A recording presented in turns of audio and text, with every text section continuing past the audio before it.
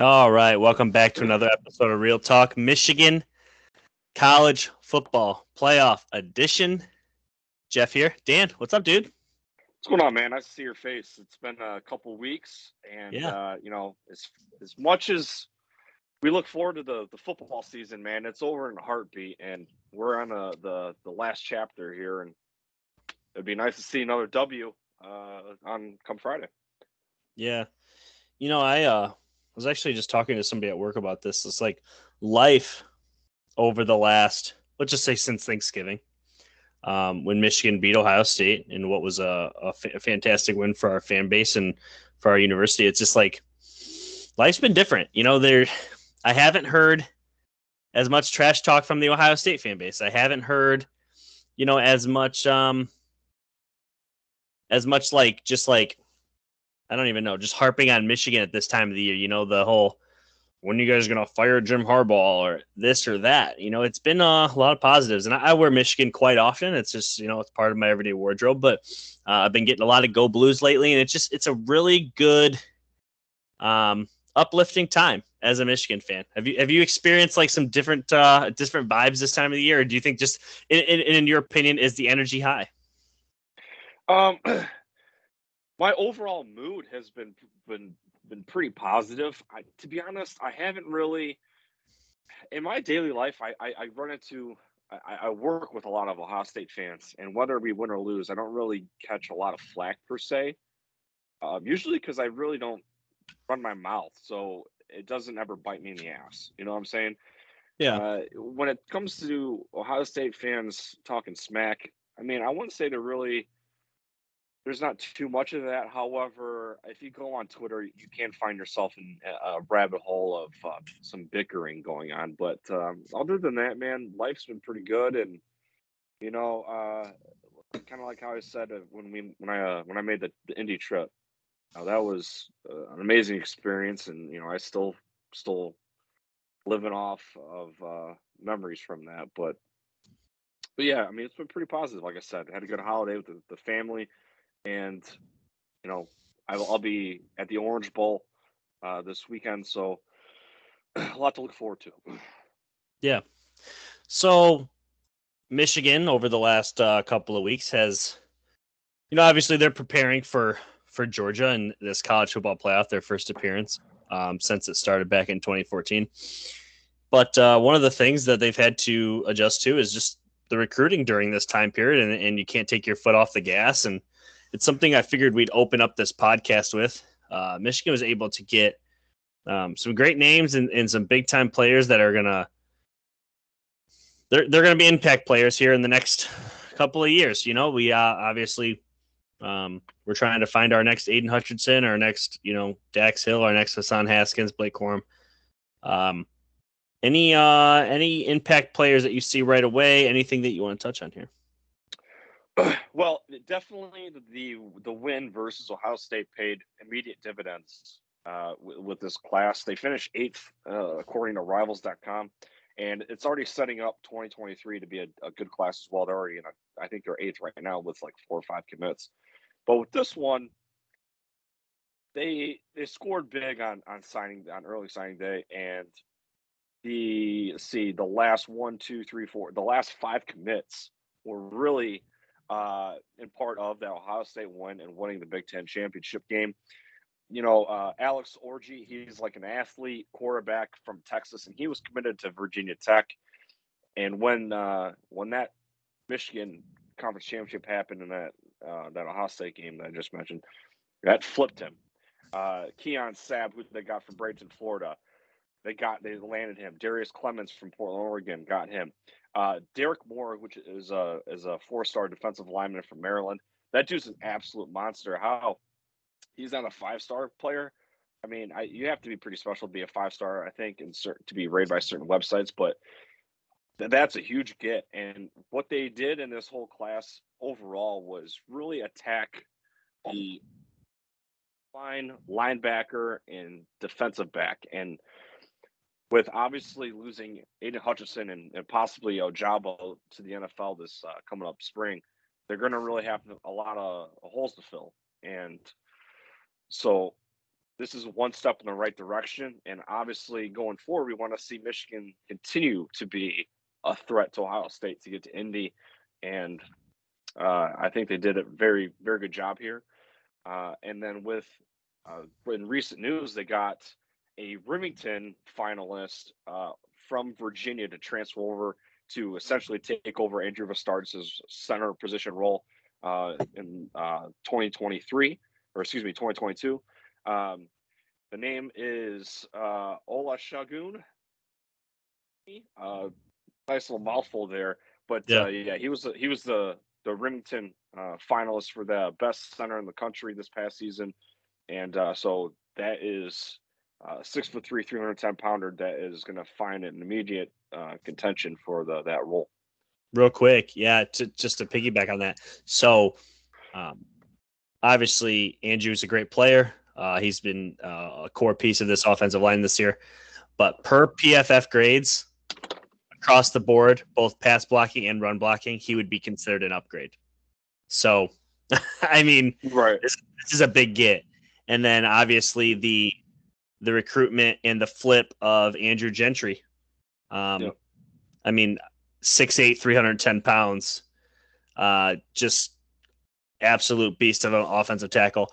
The depth chart's supposed to be pretty deep next year with a lot of seniors projected to start. So this was a monster offensive line this year. It's going to be another monster offensive line next year with obviously the running backs that we have now, minus probably Hassan Haskins, which we'll talk about departures at another time. But what do you think about the Will Johnson? Obviously, that's one that's pretty much, I don't want to say it's been in the bag, but he was the top recruit that we were projected to land this offseason, and they ended up securing him. And I mean, some websites had him as a 5-star. I think currently he's sitting at a 4. I mean, he's right there on the cusp. But great player. What's your overall impact of Will Johnson? Well, this is a huge kid. According to Rivals, he is a 5-star, and out of his position, he is number 4 and 26 nationally. I mean, he had 31 offers. Ohio State recruited him, Penn State recruited him, Oklahoma recruited him, and that's been kind of a thorn in Michigan's side the last few seasons. Is Michigan players, the state of Michigan players, jumping down to Columbus, and you think of the running back for Ohio State a few years ago, Mike Weber. Was he was a 5-star running back, was going to Michigan, and then last second backed out and went to Ohio State, and so that kind of spurned and ruffled some feathers in Ann Arbor. So keeping Will Johnson in state and going to Michigan is phenomenal. And so, I think it's a phenomenal get. Like I said, they really went after these DBs, and that's exactly what we're going to need, especially losing, Hawkins and Dax Hill. And so a lot of shoes to fill. And now this is going to be where Jim Harbaugh is going to have to really prove again next season that new faces and projecting forward. Yeah, you definitely have to carry the momentum of where the program is at right now, and obviously we don't know the outcome of either Friday's game or potentially beyond. But you can't lay an egg, and you can't derail this momentum that they've worked really hard to build on. So let's go ahead and talk some bowl games. We had our Big Ten preview, and then we had I think in the same episode, we did our awards of the season and stuff. But one thing we kind of stayed away from was the Georgia talk. And we're here to talk Georgia. We're here to talk Michigan. We're here to talk a little bit of Alabama, a little bit of Cincy. But I want to start off with actually the Rose Bowl. Utah and Ohio State gonna do battle.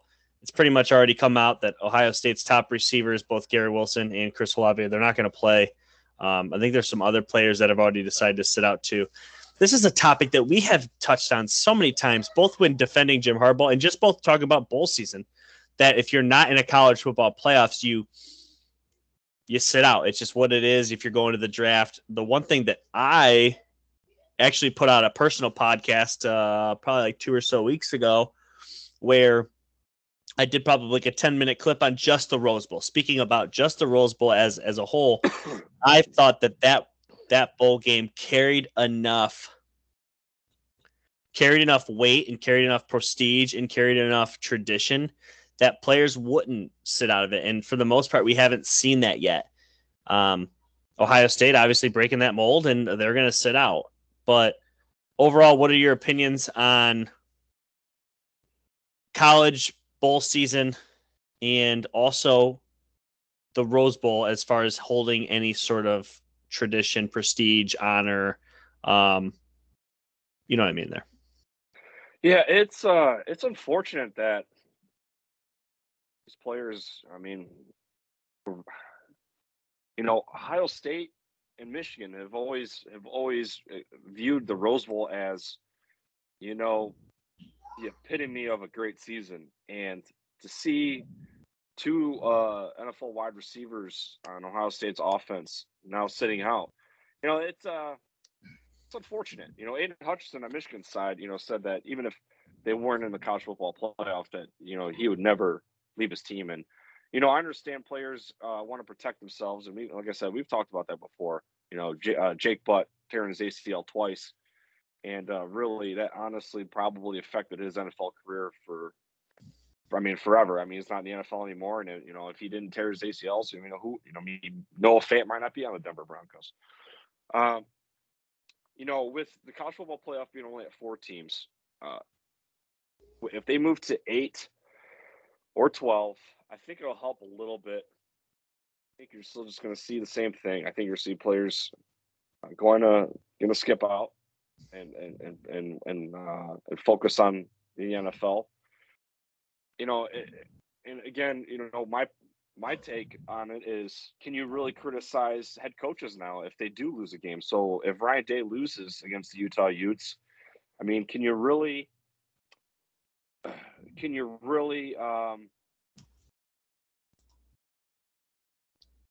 you hold it against him? Can you blame him? Can you really? Yeah. Can you be too critical against him for that? I mean, Jackson Smith and Jigba still playing, and Ohio State is still probably got the better talent overall. But if Utah upsets Ohio State here, I mean, really can again? Yeah, I don't know. It's just definitely very odd. And I would, as an Ohio State fan, I see my players backing out of this. I'd be kind of upset. I'd still try to understand again that whole in the next level thing and protecting themselves, but it definitely doesn't sit right with me. And it makes you wonder what college football is going to look like in 4 or 5 years. As a Michigan fan, in my opinion, this is good news. I think this is a little bit of a culture thing, and maybe I'm overstepping. I don't think I am. In my opinion, because I've heard this out of Ohio State fans' mouth too. This is not me just creating this, but when I was trying to push the narrative that the Rose Bowl still meant something, an Ohio State fan told me, no, it's just simply the fact that Ohio State wants to go out revenging a loss to Michigan. They don't want to end their season with a loss to Michigan. So Chris Olave and Garrett Wilson are going to end their careers with an ass kicking in Ann Arbor. They're okay with that. In my opinion, that's great news for Michigan. Ohio State has kind of reversed course. They have always said that they kind of take their program more seriously than we take our program, but yet failure is accepted there, I guess. I don't know. I could see it a lot of different ways. I think Chris Olave and Garrett Wilson, first off, I've been on the record saying Garrett Wilson's the best Ohio State Buckeye for the last 2 seasons. I thought he was the best player on their team. I think he'll be a hell of an NFL talent. I think Chris Olave will be great too. But I think this is big news for Michigan fans. I think this is something that, we keep our momentum. We carry through in this college football playoffs, and you go into next season, you just create a different swagger continuously every year that we're superior, because for the longest time we thought we were, and Ohio State humbled Michigan for 20 years, in the last 10. So yeah, I think overall it's an interesting thing regardless. I thought Utah definitely had a chance to win the game before all this. And now with the opt-outs, I think they are, I wouldn't say favorites, but I would no longer be shocked with an upset. I wasn't going to be shocked regardless. I thought Utah actually matches up pretty well with them just defensively, but yeah, I'm excited about this. Do you have a prediction for the game? We're not going to go super deep on it, but do you think Ohio State wins this, or you think Utah, or what's your opinion here? I think this is kind of a toss-up. It's the spread's only 4.5. Ohio State's still it's come down. As if Utah wins, to be quite honest with you, they blew out Oregon twice, and Oregon is one of the two teams to give Ohio State the loss this year. Utah is riding with momentum right now. They put a good season together, and so if Utah wins by 3 points, I wouldn't be surprised. If Ohio State wins by 10, I wouldn't be surprised. I think it's just kind of a toss-up, and I don't know. Is this gonna if Ohio State loses? I mean, does that hurt? Do you think that hurts recruiting? I feel yes. like winning a bowl game, you're winning your last game, or at least winning your conference championship. You want to have some momentum going into the offseason. Absolutely. And if Ohio State loses 2 games in a row, man, it'll be interesting to see how they prepare for 2022. To be honest with you, especially Ryan Day now with a little chip on his shoulder. The thing that I've been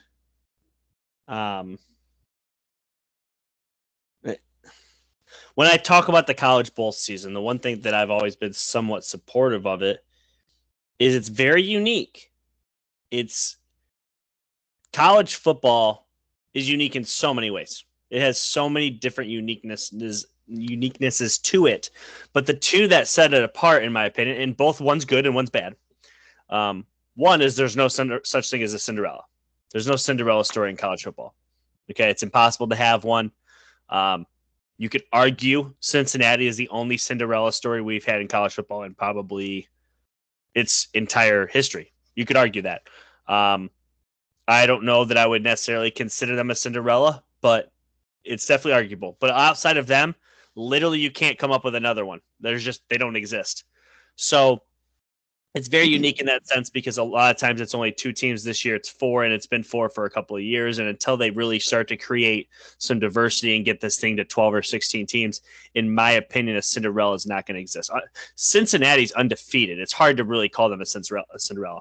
But back to my main point, college football is the only sport in America where the top, I don't even know how many schools make a bowl. It's a lot. It's probably, what is there, 100? Is there 50 bowls? Is there 30 bowls? Like, how many bowl games are there, roughly? It's probably a little like 40 or something, a little over 40. Okay. So let's even downsize and say 25 bowl games, which makes 50 teams, okay? In college football, 50 teams are going to play for a chance to end their season with a win. 25 of them will end their season with a win. That is very unique. Not a lot of there's not other sports that can say 25 teams ended their season on a winning side. It's very unique that college football does that with the bowls. If you think about it this way, college basketball, there's 64 teams that make the college basketball March Madness tournament, right? One team is going to end their season with a win. 63 are going to take a loss. It's a very, the NFL, the top, what is it now? 14 teams will get into the playoffs. Only one's going to end their season with a win. It's just not. It's not traditional. College football does that, so it's very good to build off of, and that's one of the things that we've talked about is the importance of winning that last game. If you're not going to beat Ohio State, you got to win that bowl game. But it's like, well, now these players are sitting out, so it's become almost a moot point. Right. Almost an exhibition. Yeah, sorry, real quick. You're good. The 2020 Citrus Bowl between Michigan and Alabama. Michigan was 9-3,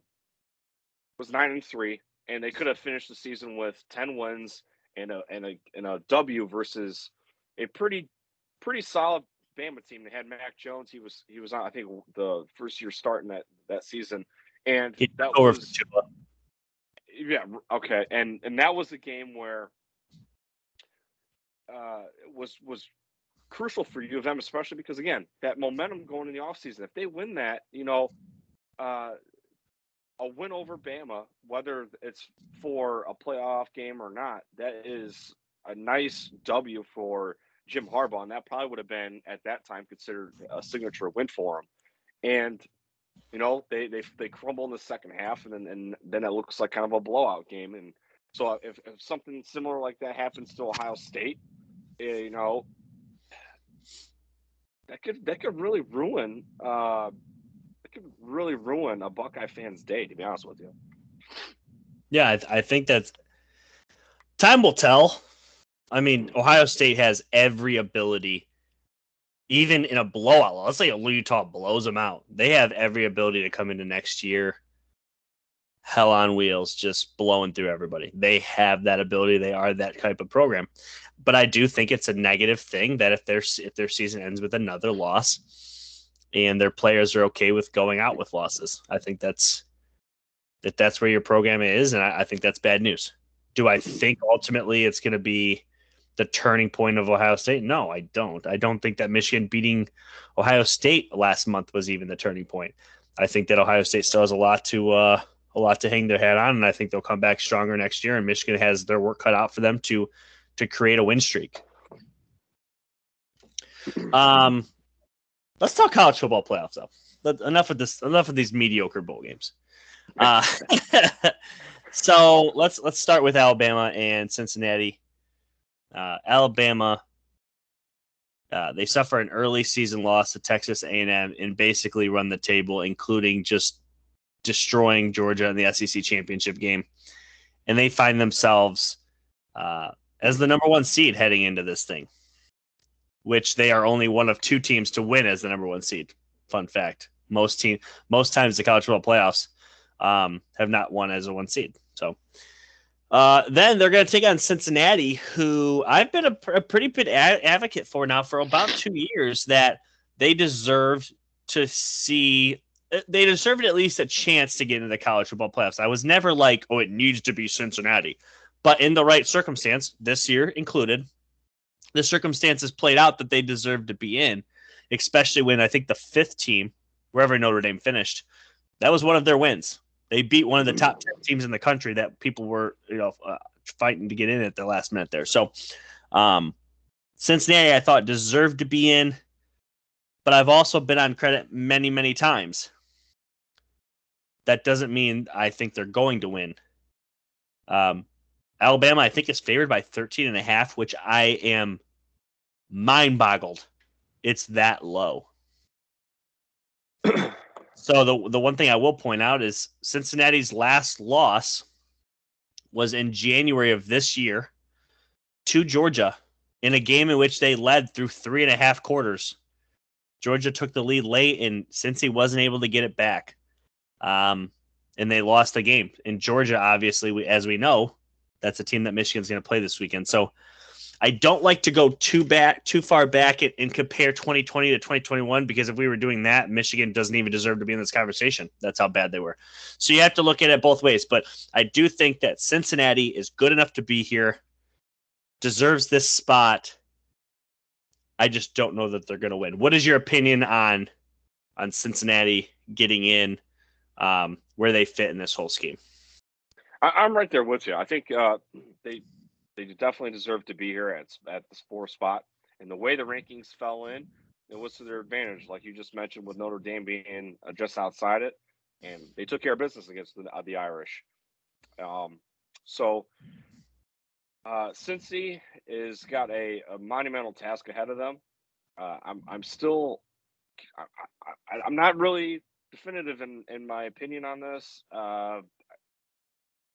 This game could be really, in 2 ways, but we'll get to that in a second. But I think Cincy definitely should be here, and they got a shot to really shock the world. And, as a Michigan fan, if we can get by Georgia, it'd be nice. I honestly, all 4 of these teams, these Final Four teams are good, but I don't want to play. I'd rather play against the Bearcats than against the Crimson Tide at this point in the season. So, Bearcats for the win, man. Yeah. So speaking of, I guess what I don't want to go keys to victory or anything on this, but just give me your predictions. What do you think happens? What's the best case? I guess go ahead and give your keys to victory for Cincinnati. We already know what Alabama are, but what are your predictions on this game?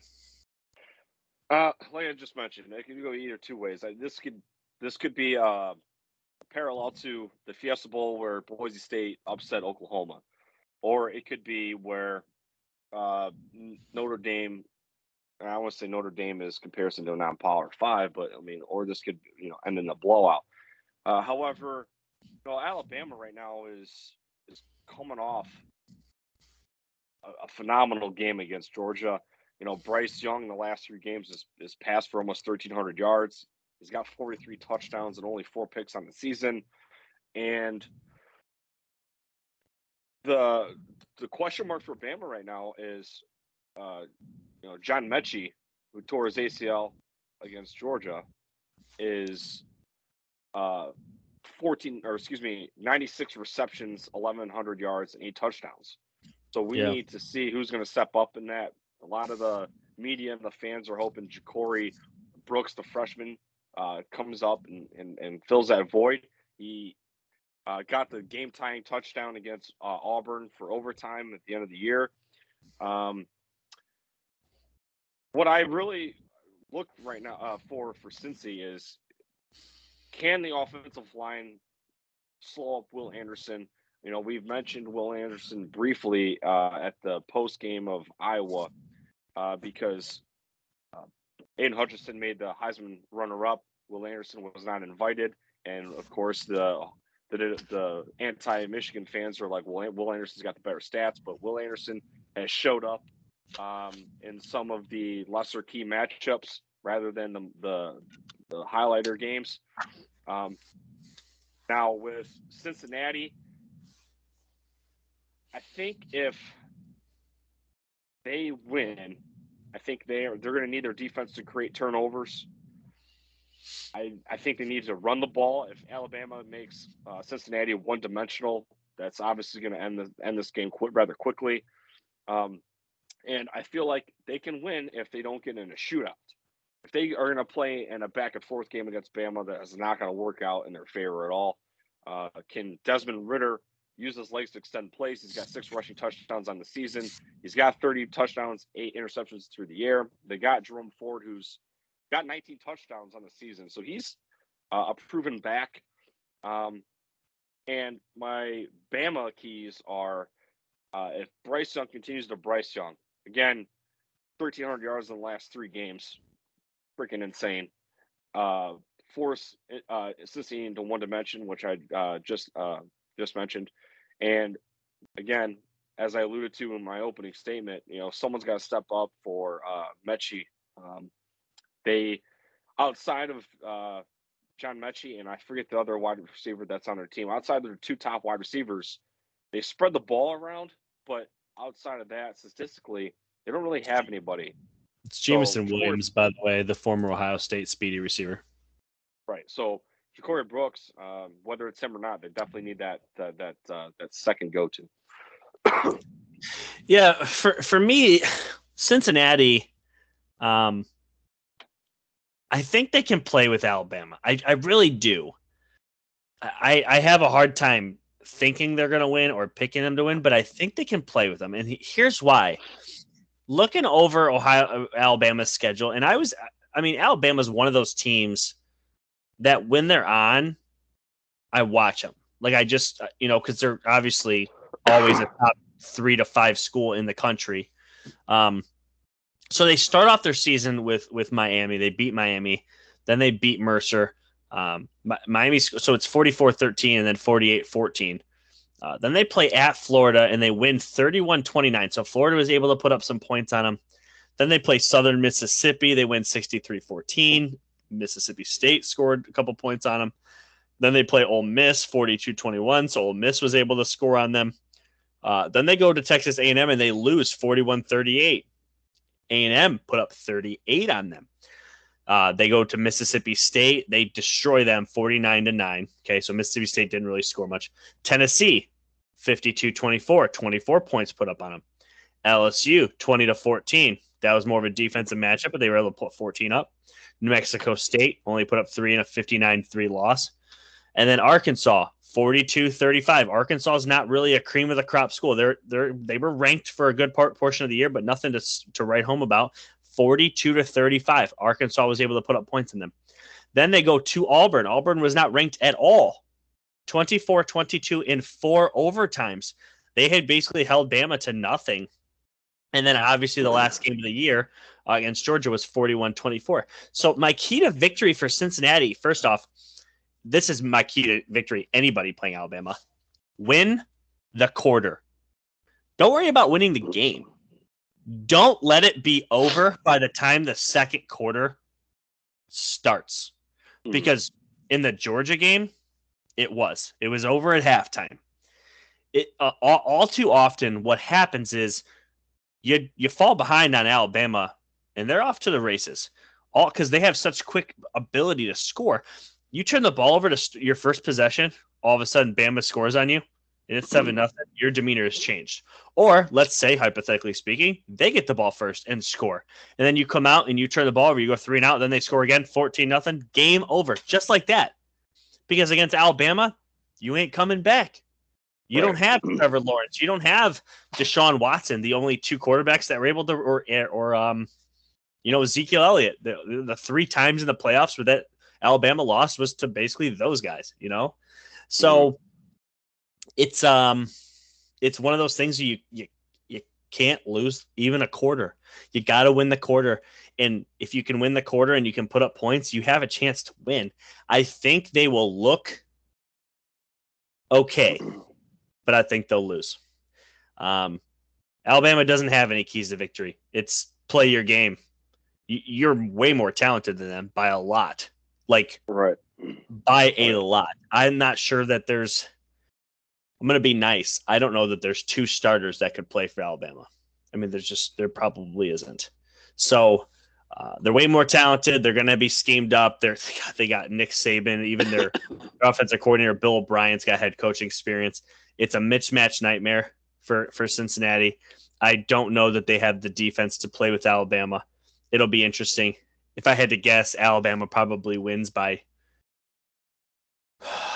gosh, I don't know, 41-24, 45-24. I think Cincy will score. I just don't know that it will be a lot. Yeah, and it's crazy. As you were going through that schedule, too, I don't know, did you notice that Arkansas game that Bryce Young had 559 passing yards? Wow. So that was part of that those last 3 games when I mentioned 1,300 yards through the air. He's definitely at the peak right now. But yeah, Alabama, like I said, I don't think Cincinnati needs to be getting into a shootout per se. But Alabama, since Nick Saban's been there, this isn't his best defense. And this, in terms, I don't know, I don't have the numbers in front of me, but I don't know what Alabama's scoring defense rank is because their defense has shined in a few games. Like they got in a defensive battle versus LSU. They shut out Miami, even though Miami, didn't pan out. And they, other than, the Auburn game, say what you will, they that was kind of a defensive battle too. But they at times they've kind of had some games where they probably gave up too many points than they wanted to. The Ole Miss game was 42-21. But I believe until halftime or maybe 3rd quarter, that was still a winnable game for the Rebels. But either way, a good breakdown for them though for you, bud. But yeah, they definitely got their work out for them. That being Cincinnati. Yeah, I think Cincy will be able to get some points. It's definitely not going to be one of those like 35-0. I don't even remotely see Cincinnati getting shut out. I just don't think they'll be able to stop Alabama. I think that's the biggest point of attention for me. The offensive line play, the defensive line play is going to be a lot for them, and they're going to be just outmatched. Like for instance, obviously having Mechie out, that's big, but regardless, who's stopping Jamison Williams over the top? They don't have anyone. Like Cincinnati doesn't have somebody to do that. They're going to completely be on the shoulders of Desmond Ridder, and I just don't know that it's going to result in 45 points because, like you said, they don't want any part of a shootout. It's time. A lot of people that listen to this are traditionally probably Michigan fans, but we have obviously some other ones that tune in to see how bad the bias is, I'm sure. But let's obviously, if you listen to this pod, you know what Michigan's done. Let's talk about what Georgia's done to get here. They start the season off September 4th against Clemson. This one was in Charlotte, North Carolina, not necessarily a neutral site. It was at the Panthers field. But they win 10-3. I believe it was a 2 versus 3 matchup at the time. I think Clemson was 2 and Georgia was 3. So this was an interesting game, defensive battle, and Georgia's only touchdown was actually a pick 6 in this game. So not a lot of offense. They come out the very next week and they destroy UAB 56-7. They come out the following week and they beat South Carolina 40-13. Vanderbilt 62-0. Arkansas 37-0. Auburn 34-10. Kentucky 30-13. Florida 34-7. Missouri 43-6. Tennessee 41-17. Charleston Southern 56-7. Georgia Tech 45-0. Before we even get into the SEC championship game, is there a single game that I read off to you that you were like, oh, that's super impressive? The one that stands out for me is the 37-0 to Arkansas. Yes. Yeah, it's Arkansas. And, I kind of wrote down this in my notes is three best wins that Georgia had versus at the time were ranked opponents. Those teams finished the year 8-4, 6-7, and 9-3. And that is, Auburn, Kentucky, and Arkansas. Arkansas finished 8-4, Auburn 6-7, and Kentucky finished 9-3. So 9-3, not too shabby, but that's Kentucky. But yeah, anyways. Yeah, I don't see. Yeah, they stopped everyone. I mean, the most points they had given up all year was 17 to Tennessee, and they scored 41 in that game. So it's like their defense was really good, but nobody tested the defense. And then Alabama tested it. They were successful, 41-24, in Georgia's backyard, the Mercedes-Benz Stadium, right there in downtown Atlanta. So, the more that this game gets closer, and Georgia's favored it. I think it was up to 7.5. I'm not sure what it currently is. I'm not looking at it right now. But the more that this game, the closer it gets, the better I feel.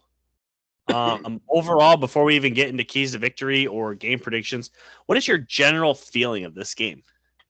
Well, we kind of compared.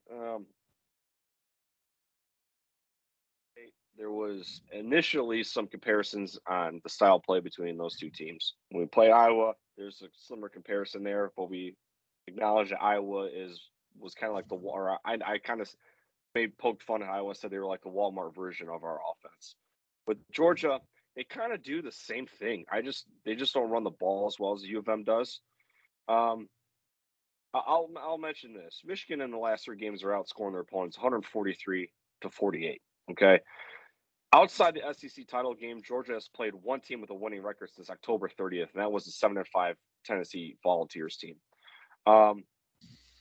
Stetson Bennett, the quarterback that's supposed to be starting for Georgia. I mean, he wasn't the initial starter. JT Daniels was. JT Daniels goes down hurt. Stetson Bennett gets those 3 consecutive ranked wins, and so he hasn't really given up that starting role yet.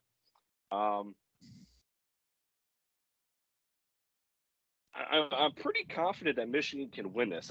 How this is a 7.5-point favorite, I think that really just is the nod to Georgia's defense. I mean, Georgia's defense is riddled with 4 and 5 stars and some pretty good recruiting classes. Obviously, Bama, probably has got a more explosive offense than Michigan does in terms at least of passing, but I think this is a team that Michigan can match up well with. I'm trying to stay pretty level-headed. I think Michigan can win this in similar fashion like they did against Penn State. I don't think this is going to be a high-scoring matchup, and I think that as long as Hutchinson and Ojabo do their thing, I think that Michigan's in pretty good shape. You know, Michigan's probably got I think they got the best offensive line in the country, and Georgia's got the best defensive line in the country. Mm, You know, in the mm. eyes of most, okay, I think that is going to come. I think that's a key to victory for Michigan is that they can handle line of scrimmage. Even though on my keys to victory, I left that off. I'll get to that in a second, but I'm feeling pretty confident, man. Yeah, I just the more and more I think about it, the more confident I feel that this is a game where we belong. You know, obviously at this point in the season, it would be absolutely heartbreaking to get there and not show up. You know, as you said early in the pod that, you know, you're going to be there. Obviously, that would be absolutely heartbreaking, absolutely disappointing, just a gut wrench, hard blow to swallow, a hard pill to swallow if Michigan just lays an egg. But I don't think that's going to happen. I truly don't. My feelings on it have completely been optimistic. So keys to victory. Let's just go ahead and get ready now. I'll start here. Keys to victory for Georgia. Force Michigan to turn the ball over and can be completely one dimensional and get away from the run. You stop the run and force Michigan into making coaching errors and poor decisions, similar to how they did at Michigan State. You know, control the clock, run the ball down their throats, limit the big play over the top, and Georgia can win this game. Michigan, on the other hand, you're bringing the best offensive line in the country down to Miami. And despite what the people say, you're bringing the best defensive line in the country down to Miami. Show that. Dominate up front. Dominate on the defensive side of the ball. Bring the pressure, because I don't think that Georgia has the offense that's scary. Shockingly, like I'm not even like in my thought process of this game, I'm not thinking to myself, Michigan can't stop Georgia. I'm actually not scared about the defensive at all. I'm wondering how well Michigan will move the ball against Georgia's defense, because I'm giving them some respect there. I don't think Georgia's battle tested. I think that's going to be a huge key to victory. I think Michigan, as I've alluded to way too many times, they're the best ugly team in the league, in the entire conference, in the entire country. They are the best ugly team, bar none. There's no one close. They don't get down. This team's different. They don't get heckled. They don't get altered. They come, they fight, they win. I mean, that's the game plan. Come in there, run it down their throats. And it seems like over the last several weeks, they've been able to showcase new things. You got to bring more. You got to bring out more, whatever it is, trick plays, big time plays. The way that Donovan Edwards has been used over the last month has been tremendous. Continue to use him in those ways. Blake Corum, get him mixed in as he gets more healthy. And don't forget about my boy Hassan. Feed him the rock. Feed Hassan the rock. And don't fall in love with being pretty. Be ugly. Punch him in the mouth. Don't be sending JJ in there when it's unneeded. Don't be getting in there and dropping back the pass 3 straight times when it's like, come on, we're a run team. So those are my keys. Obviously, the defensive line creating turnovers too. Keys to victory. What do you got? All right, so for Georgia, I think Georgia wins if the defense takes Corum and Haskins away. Obviously, that has been Michigan's backbone all season, and obviously, if the Georgia defense can keep those two quiet, a lot's going to be put on Cade McNamara's shoulders. Now, Cade has shown that he can handle that weight at times, so we'll see what happens there. I think that also is shutting down the crossing routes and the flats. You know, Michigan has gotten some pretty good success with the Donovan Edwards show and the flats, running out of the backfield, doing a little trickeration there. And the crossing routes has been really helpful with Schoonmaker and Eric Gall, the tight ends. And if those seams and flats get taken away, That could be something to look at. And another is attack Michigan's teams on offense with their tight end Brock Bowers. Brock Bowers um, is let's see here. He's third in the nation at tight ends with yards, 791, and he's second in the nation with 11 touchdowns, and he has 47 receptions. The Bulldogs run 48% of their offense with 2 or 3 tight end sets. So we're going to see a lot of kind of almost like a Big Ten style offense with these Bulldogs. And I kind of mentioned it briefly. I kind of hinted it at the Iowa post-game pod that we did. And I mentioned Bowers could possibly be a big threat in this game. You know, Michigan all season long, they're one of their very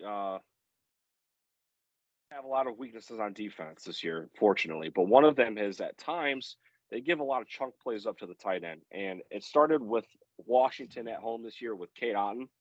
Now, 3 receptions, yards doesn't seem like a lot, doesn't look like a lot, but when called upon, they were timely, and they did their job. And when they played against Iowa and Indy, Sam Laporta was 6 for 62. Now Iowa ball ton, they do a lot of bootlegs, and that caught Michigan off guard at times.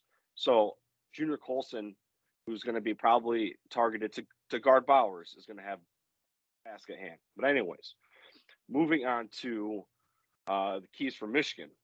First, the first 2 are going to be kind of obvious in my opinion. The bread and butter, and the bread and butter on defense is Ojabo Hutchinson. Stetson Bennett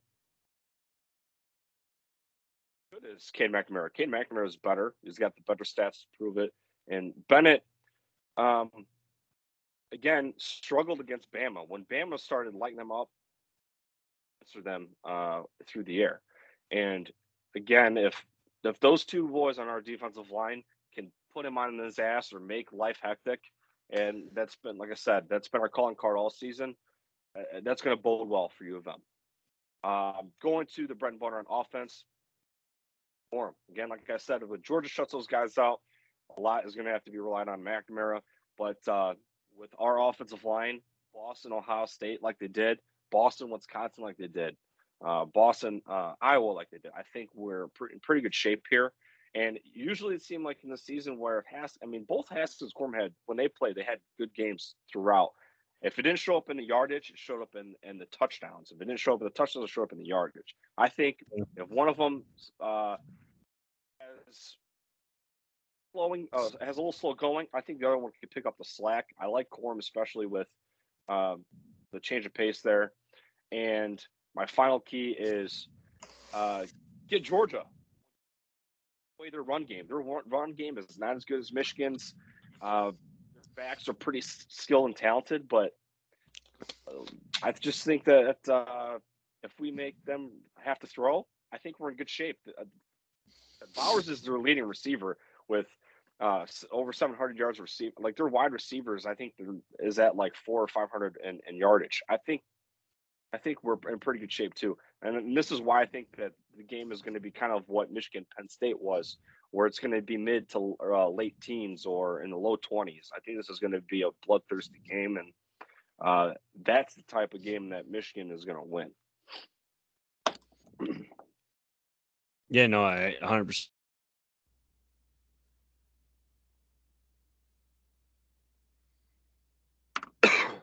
So with everything you said, I mean, obviously, we'll go right into the game predictions. I think that this is,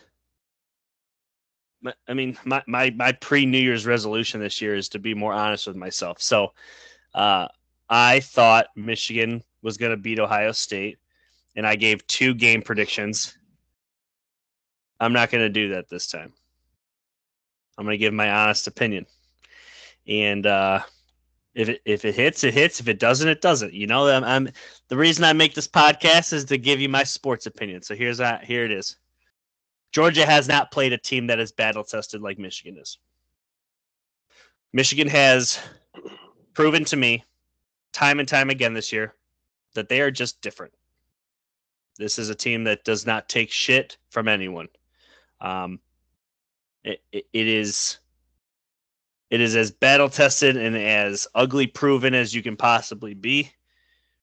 I think there's a lot of things that they look at that they feel comfortable with going forward.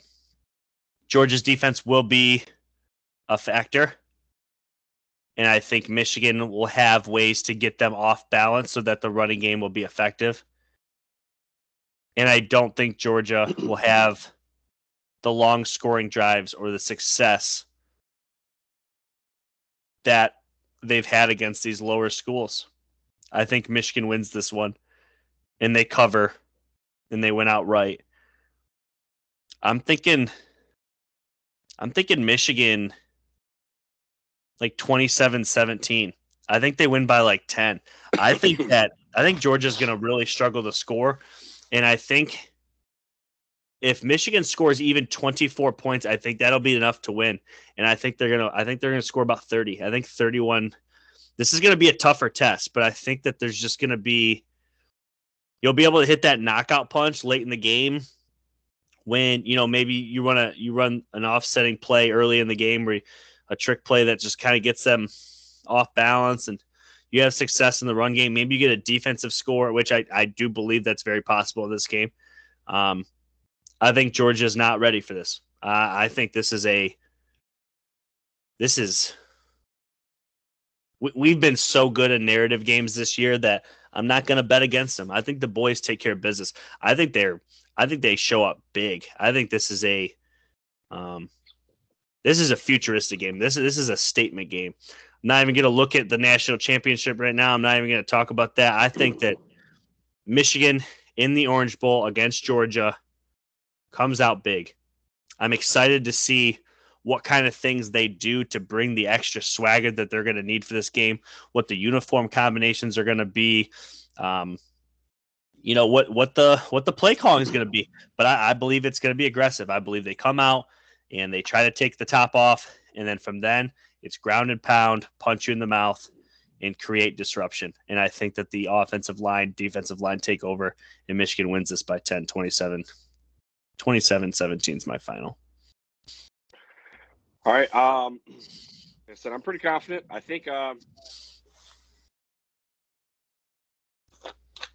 late fourth quarter drive from Georgia is going to end in sack from one of our two dogs up front, or we're going to get a nice interception from Dax Hill. I think this is going to be 23-14 Michigan. I think it's going to be essentially a race to 21 points. And, again, Georgia's offense, I just think Michigan's defense is going to be the shining star here. And I think Michigan can establish the run game. And I think that late turnover, that late stop's going to happen with U of M's defense. And we're going to be moving on to the Natty against Nick Saban there. Doesn't seem real. All right. Mailbag time, huh? Yeah. We've gone long. We got a couple of mailbag questions, and then we'll finish her up. Before we get going, is there anything you want to add about either game, Michigan, anything? Not really. I think we nailed everything on the head. I believe. Just win or loss. I'm just happy that I was able to pull the strings and get to Indy for a magical weekend, and hopefully in Miami I get to experience the same thing. Yeah. Question number 1. This comes in from Jamie Lado. Jamie, thanks for the support. Go Blue. Do you give Jimmy a raise, win or lose on Friday? So is Jim Harbaugh deserving of a raise after this season? What do you think? If he loses or in the Natty, I think that nothing should change contractually. If he wins the national championship, I could see maybe in terms of years getting an extension, but I think that it needs to stay incentive based. It's just my opinion. I think that what I know this season has been unexpected for us fans, and I appreciate Jim. And we've said that in the last episode. We forgive him from all the hardships that we've gone through as a nation here, but to honor it in a way, but also keep him hungry, keep the momentum going, and I think that is not to reward him automatically with such a huge, thank you. I mean, I'm not, like I said, I'm not trying to say we're not thankful, but Yeah, so we kind of agree, we kind of don't. So, a loss to Georgia, because he's asking, do we give Jimmy a raise, win or lose Friday? So I'm just talking Florida here, or Georgia here. If he loses to Georgia, contract stays exactly the same. Nobody's getting fired. Everything's fine. Okay. He beats Georgia and he goes to the national championship. I think you consider. I think he signed a 4-year extension. Is that what it was with its all incentive base? Is it 4 years or is it less? I can't remember. Regardless, whatever the deal is, I think you fully guarantee it. No more incentive base. If he beats Georgia. If he wins the national championship, not only do I think you make it fully guaranteed, I think you tack on some years and give him a raise. Period. He would be deserving of that. A loss to Georgia, everything stays the same. So to answer your question, Lado, if he beats Georgia, I don't think you give him necessarily a raise because that's what you're asking me. But I do think that you make him fully guaranteed. So I guess that is a raise in a way. But I don't think you add extra money. I just think that you maybe, okay, you proved that you can do it again kind of deal. And we're just going to pay you up front for it this time, especially because he donated literally his entire raise this year. He's already donated it. So it's like at this point, I mean, okay, man, we get it. You're a Michigan man. You deserve this money. So I would totally be in favor of taking that incentive and getting rid of it and just fully guaranteeing it. But I would totally be down for a contract extension, raising his dollar amount to whatever the university sees fit if he wins a national championship. This one comes in from Kyle Miller. If it's Cincy versus Michigan for the title, who wins? Unbiased, I'll start off. If Michigan gets to the national championship and it's against Cincinnati, I'm sorry, they're not losing. I'm sorry. That's not even biased. They're not losing. No, if that happens, I will refinance my house and buy a ticket to Indy to watch that shit. Absolutely. Yeah, I'm sorry. You're gonna see. We didn't cover too much in this. Obviously, we gave our predictions and keys of victory, but like you're gonna see the disparity in talent against Alabama and Cincinnati. But if Cincinnati were to somehow win, they would be doing so in an environment that's not even conducive. Like when you go to a bowl game, it's supposed to be 50-50 fans. I will be in utter shock if Cincinnati even has 20% of that stadium. I would be in shock. I just think it's going to be completely Alabama-based, and I think Alabama, like I already said, rolls. But if Cincinnati, because that's the question, if Cincinnati wins, I can't see them outselling the majority of the tickets for the national championship game. I just think that Michigan would buy up all those tickets. It'd be a freaking home game. They'd be right back where they were 2 weeks ago. And the way that the Michigan culture has been moving, and you have Michigan winning against Georgia at that point, that they feel invincible. I think they would. There's no way they're losing to Cincinnati if that was the match. I'm sorry. I'm not even being biased. I'm just giving it how it is. Michigan's waited too long. If that's the matchup, sorry, Bearcats. It's a rough day. And like when I was at Indy, Michigan fans, if somehow the job done against Nick Saban, if Michigan and Cincinnati are playing Indy, it's gonna be like 90-10. Like Cincinnati, I mean, I don't know how big Cincinnati's is off the top of my head. What's their capacity? I'm like, even with the magical season that they had, I'm like, do they even sell out their games? You know, I'm sure you'll have fans travel, but not. It's gonna be a home game for Bama. Yeah. Oh, it's gonna be bad. Yeah. This one literally just came in. Just came in. This one comes from Aaron Rollins. And we kind of slightly touched on this, but I don't want to make it about the Rose Bowl. I want to keep it specific to the question. How do you feel about players not wanting to play in bowl games to prepare for the draft? So let's not make it about Ohio State. Let's not make it about the Rose Bowl. Let's just talk specifically about the question. How do you feel about players not playing in bowl games to prepare for the draft? Meaning they're taking money in their future over their current situation. What's your opinion on that? I've touched on it before in previous episodes, man. If I see it, I respect their decision. If it Yeah. happens to my team, I'm very disappointed, but I also respect it. It's a gray area, and that's just again that's why I said earlier, I'm like, where we're gonna be or where are we gonna be at in 5-6 years? I don't know. Yeah, a couple different things. I'll stay here.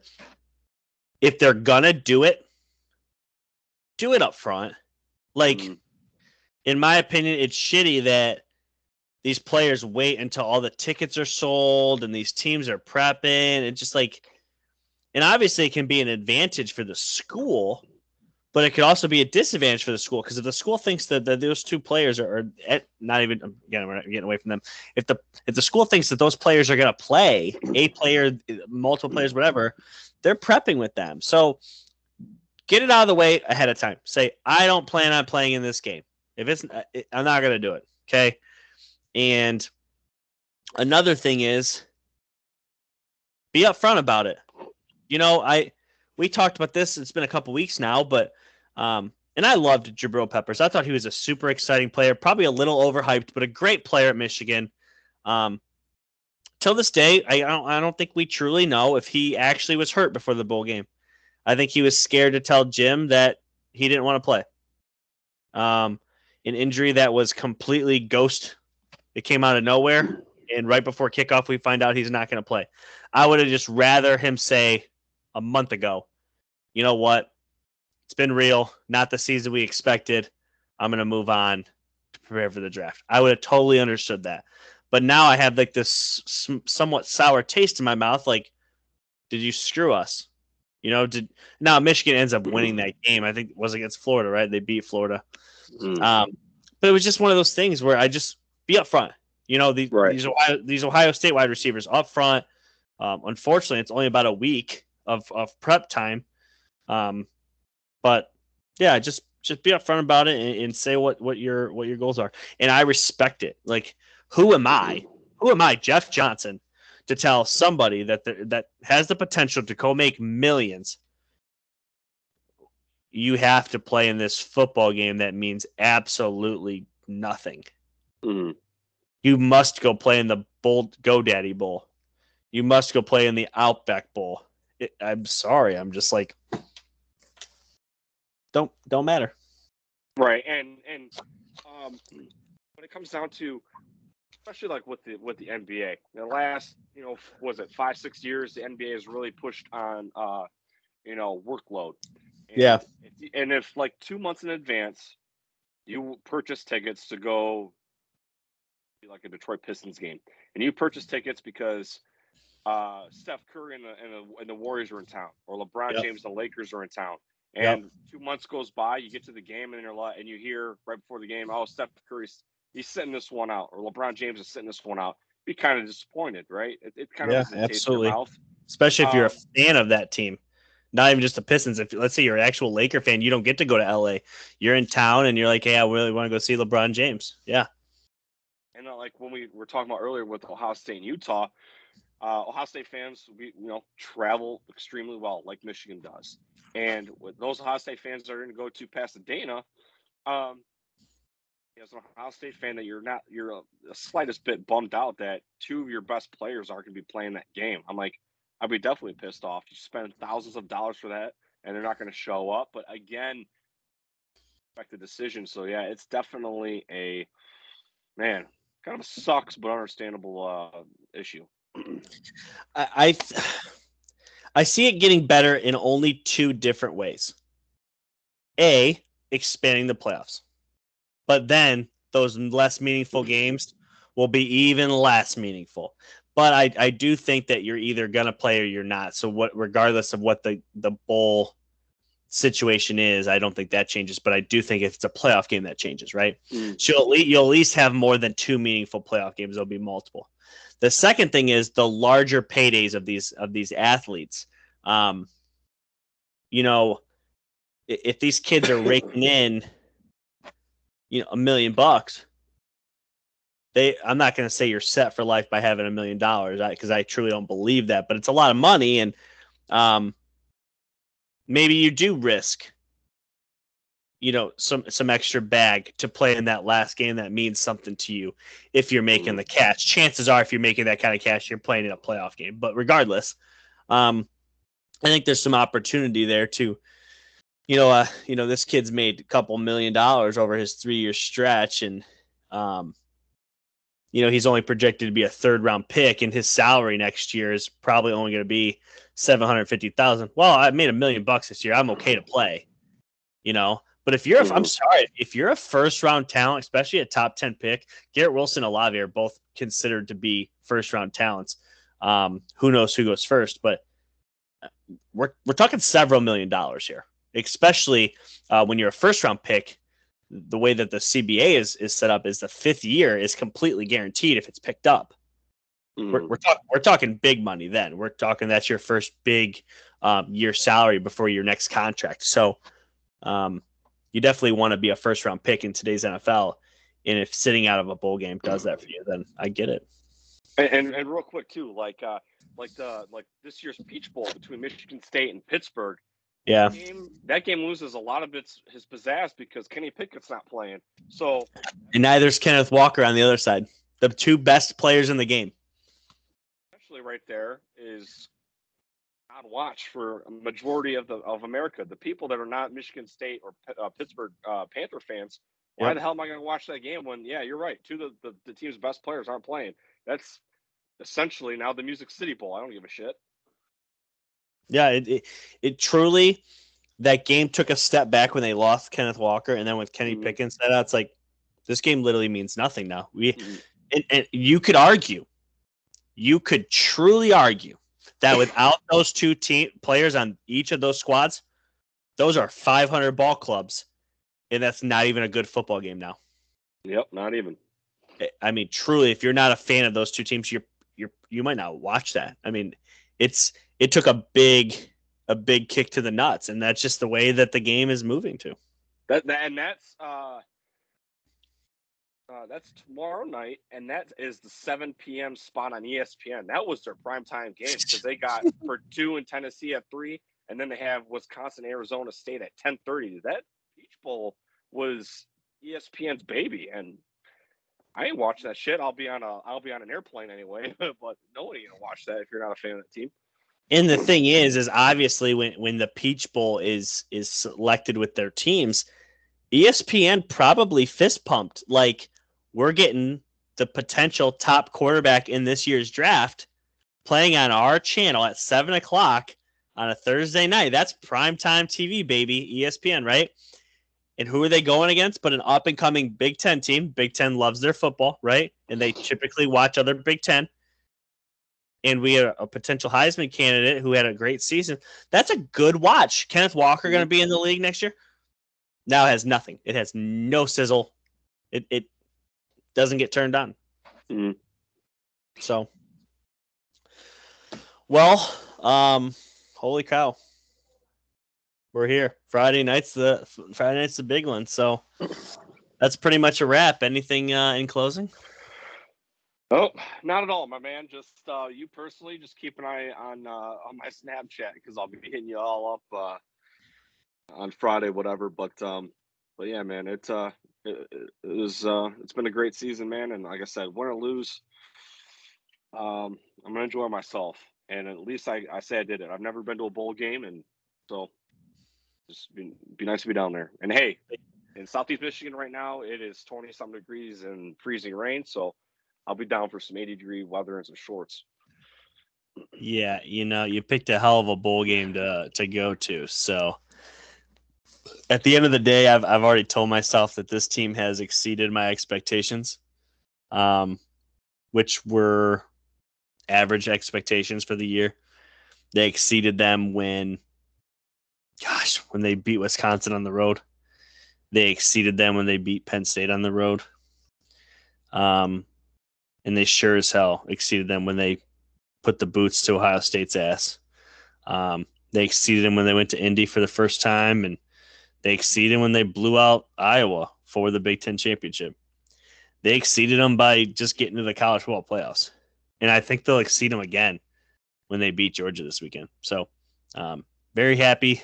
If you guys are listening to this, I hope you guys are digging what we're doing, digging the other talk if you're not a Michigan fan about some other schools. And hopefully you guys had a great 2021 and carry into 2022 any kind of momentum or New Year's resolution that you have and the things you want to change. I hope that you do that. Hope you continue to listen to Real Talk. And yeah, I think we'll see you guys next time. All right. Go Blue. Go Blue. Real Talk.